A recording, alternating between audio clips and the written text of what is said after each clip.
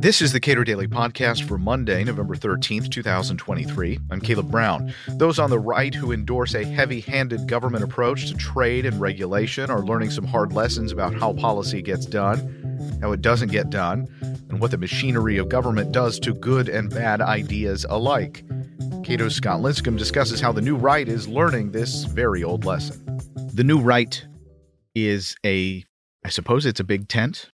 It would like to be a big tent for people who have concerns about the general direction of the United States of America and what policies would contribute most to a more prosperous, happier, secure, and safe America. So Oren Cass is among these folks, and he has a sort of a strong view about, well, to put it quite frankly, people who think like you do, Scott Lincicome, about trade and economics and what we ought to value when we talk about trade and economics more broadly. So if you don't mind, give me the best presentation of what you believe his critique to be. Well, I think it's twofold. One is on the economics itself. The critique is simply that traditional measures of inflation, traditional economic theory, and empirical reality regarding tariffs and the trade deficit, the mainstream views of the net economic harms of industrial policy and the rest, that these are wrong, that these are wrong for various reasons, that they fail to account for certain methodological issues, that they fail to account for the fact that they've been wrong in the past and so forth, right? Now, that misses a lot, and economists have been trying to correct the record on things like the inflation metrics and real wages and the trade deficit and the rest. But the other area that I think for our purposes today is more important, the second argument, is that free market fundamentalists like me, or like members of kind of the old Republican Party or the old conservative movement, or what is pejoratively called the old right, are really detached from political reality and the reality of the daily lives of the American people. And that is that we free market fundamentalists are obsessed with free trade as religion and GDP growth above all else. And we have little regard for the very real harms that these policies can impose on certain Americans, lost jobs, closed down factories, that kind of stuff.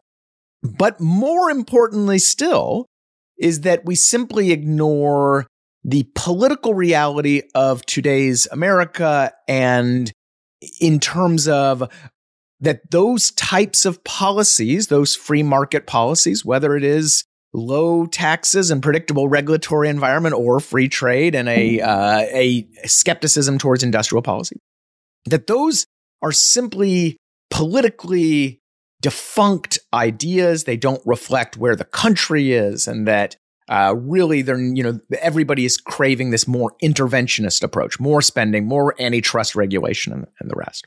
In providing that kind of critique, it doesn't seem that he and others are particularly concerned with putting together the sales pitch for free markets, for this sort of broad skepticism of government intervention. It doesn't seem like that at all. Right. It seems to be saying, hey, the politics are not with you. Right. Oh, and by the way, you're wrong fundamentally on the facts as well. Yeah.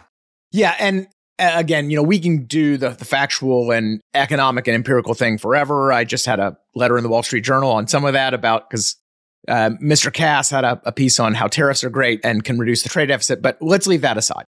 Instead, it really is this political argument. And by the way, it is, guys like J.D. Vance in the Senate, Josh Hawley in the Senate, and a cadre of others on this new right really embrace this political reality argument that protectionism, industrial policy, antitrust, hawkishness, whatever you call it, this is where the party is. It's bigger spending, no entitlement reforms, that kind of stuff. and that free market fundamentalism is just a politically deficient or idealistic view that's just dead in the water, right? This is where the country is today. So, the politics, of course, are for policy folks like me, politics are secondary, right? I am concerned with good policy. I am concerned with improving the lives of the vast majority of the American public with less regard for winning elections, though, of course, we understand fully that you got to win elections that politicians implement these policies, right? But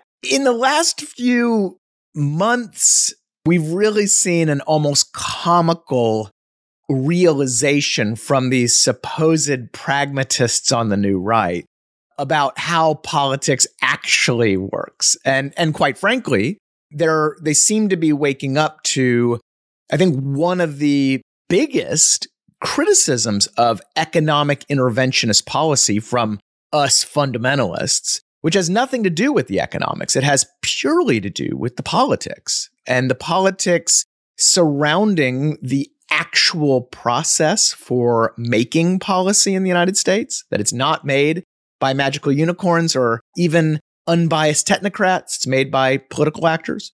But then, of course, the second reality is that it's then implemented, not just made, but implemented by, again, politicians. Even in systems that are supposedly insulated from the political process, they are inevitably, the bureaucrats and those people involved are inevitably influenced by K Street and Congress, right? So they are waking up to that reality. It's actually been funny to watch Hawley and Vance express extreme surprise and dismay at the Biden administration's implementation of the industrial policies those senators have themselves championed. All of a sudden, Biden is injecting woke stuff into semiconductor subsidy conditions or favoring labor unions or whatever that Senator Vance called counterproductive. So, of course, this is a core tenet of the fundamentalist argument against industrial policy. It's very pragmatic and realistic in that, hey, this is a political process and this is what happens. So in discovering J.D. Vance and Josh Hawley and others and Oren Cass, in discovering that the process to getting the policies they want in such a way that they won't be gamed, so that they won't be used to punish this or that industry and make Americans poorer in ways that they can't readily detect without spending a lot of time poring over economic data. It seems as if they are insisting that people like them be the people to make these decisions now and forevermore. Right. And this gets to the first big fallacy, I think, in the new right's embrace of industrial policy and antitrust regulation and tariffs and the rest, is this permanent majority fallacy.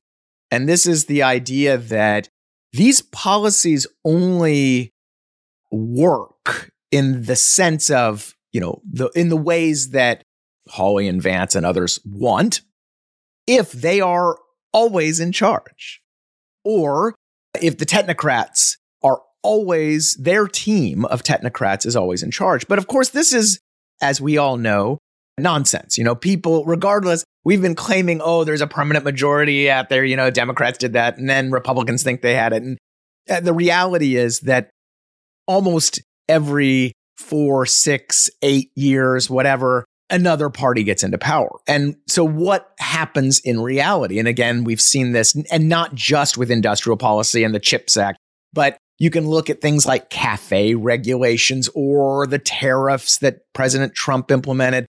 You can really do a laundry list of areas where these kind of open-ended economic interventions. In fact, there was just another example of antitrust regulators now turning on big oil, which I'm sure, the new right is not too thrilled about. The reality is that these laws, once they're in place, will inevitably end up being implemented at some point down the line by political adversaries, by the other party, right?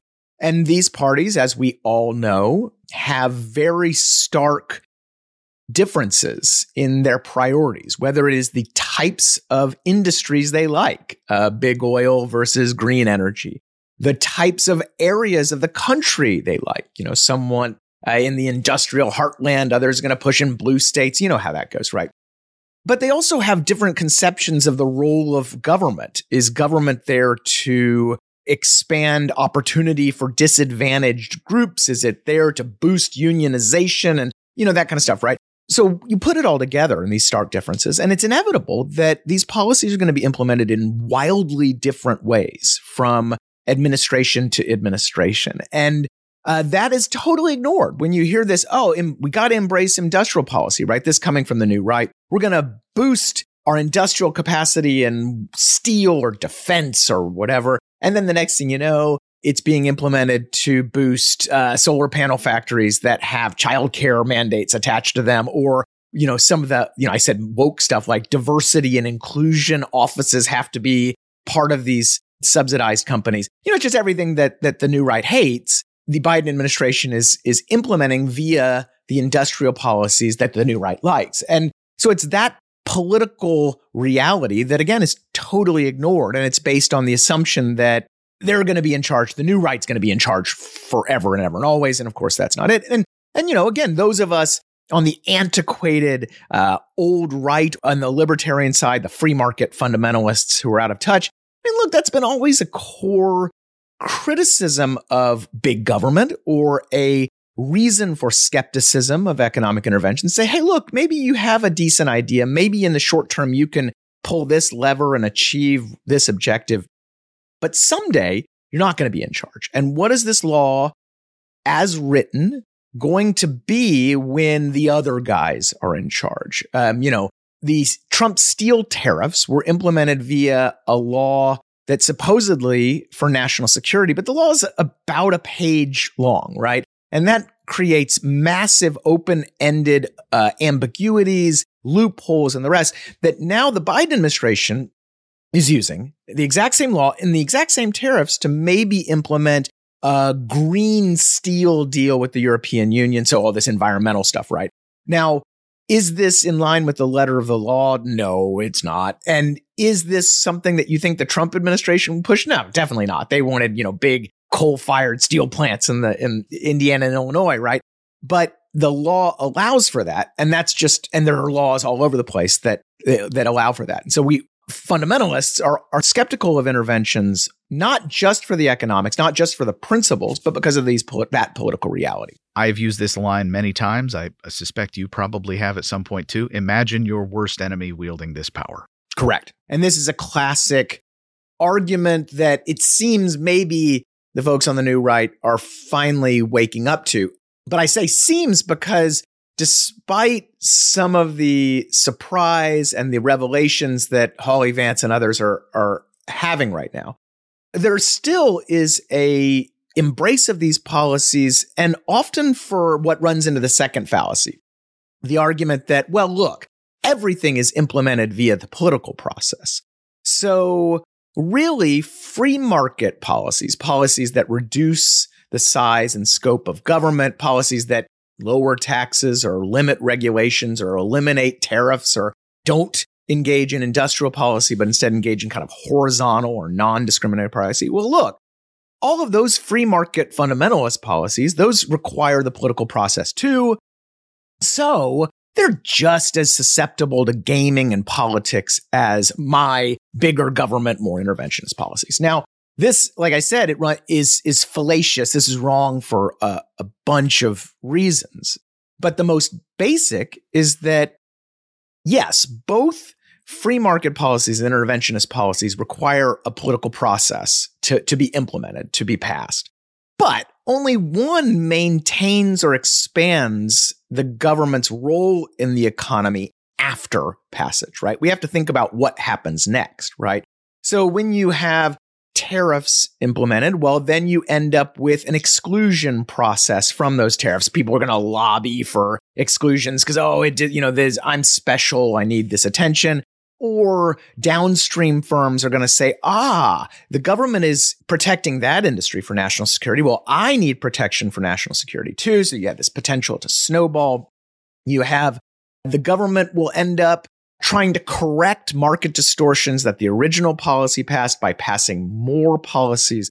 and on and on and on. And what you see is that by maintaining government's role in the economy, you end up having far, far more capacity for political malfeasance than you have in a free market policy, where you basically go, okay, tax rate is X, tariff rate is 0, and we're done, and you're out. Now, certainly, you're going to have people trying to get protection, whatever.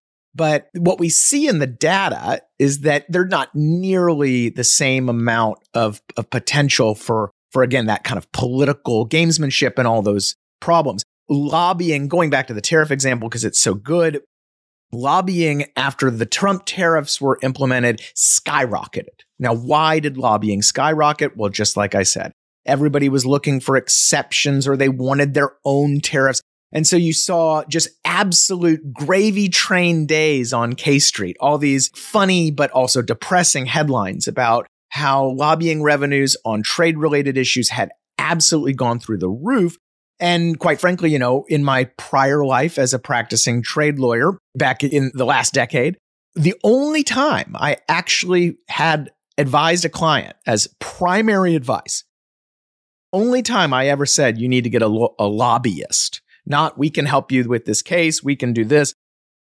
The only time I said, no, you got to hire a lobbyist was after the Trump tariffs were implemented, because the process was no longer about policy or markets or whatever. It was about knowing a guy who knew a guy in the Commerce Department who could get your request read and potentially implemented. And then later we found that the Government Accountability Office did this review of the tariff process and said, oh my gosh, this thing is just rife with, you know, they're always nice, the perception of political corruption. And that just simply, those types of issues just simply don't happen as much in a freer market world where you're simply removing government from transactions, removing it from industries and markets. Now, certainly it's not perfect. You know, you look at US trade agreements, for example. Well, trade agreements are political and they're going to have stuff in there that's bad. But that stuff is actually where you're keeping government in the mix, intellectual property rights or whatever. Overall, though, the goal is to look at the balance, and you see that it is going to be less political than either the status quo or a more interventionist alternative.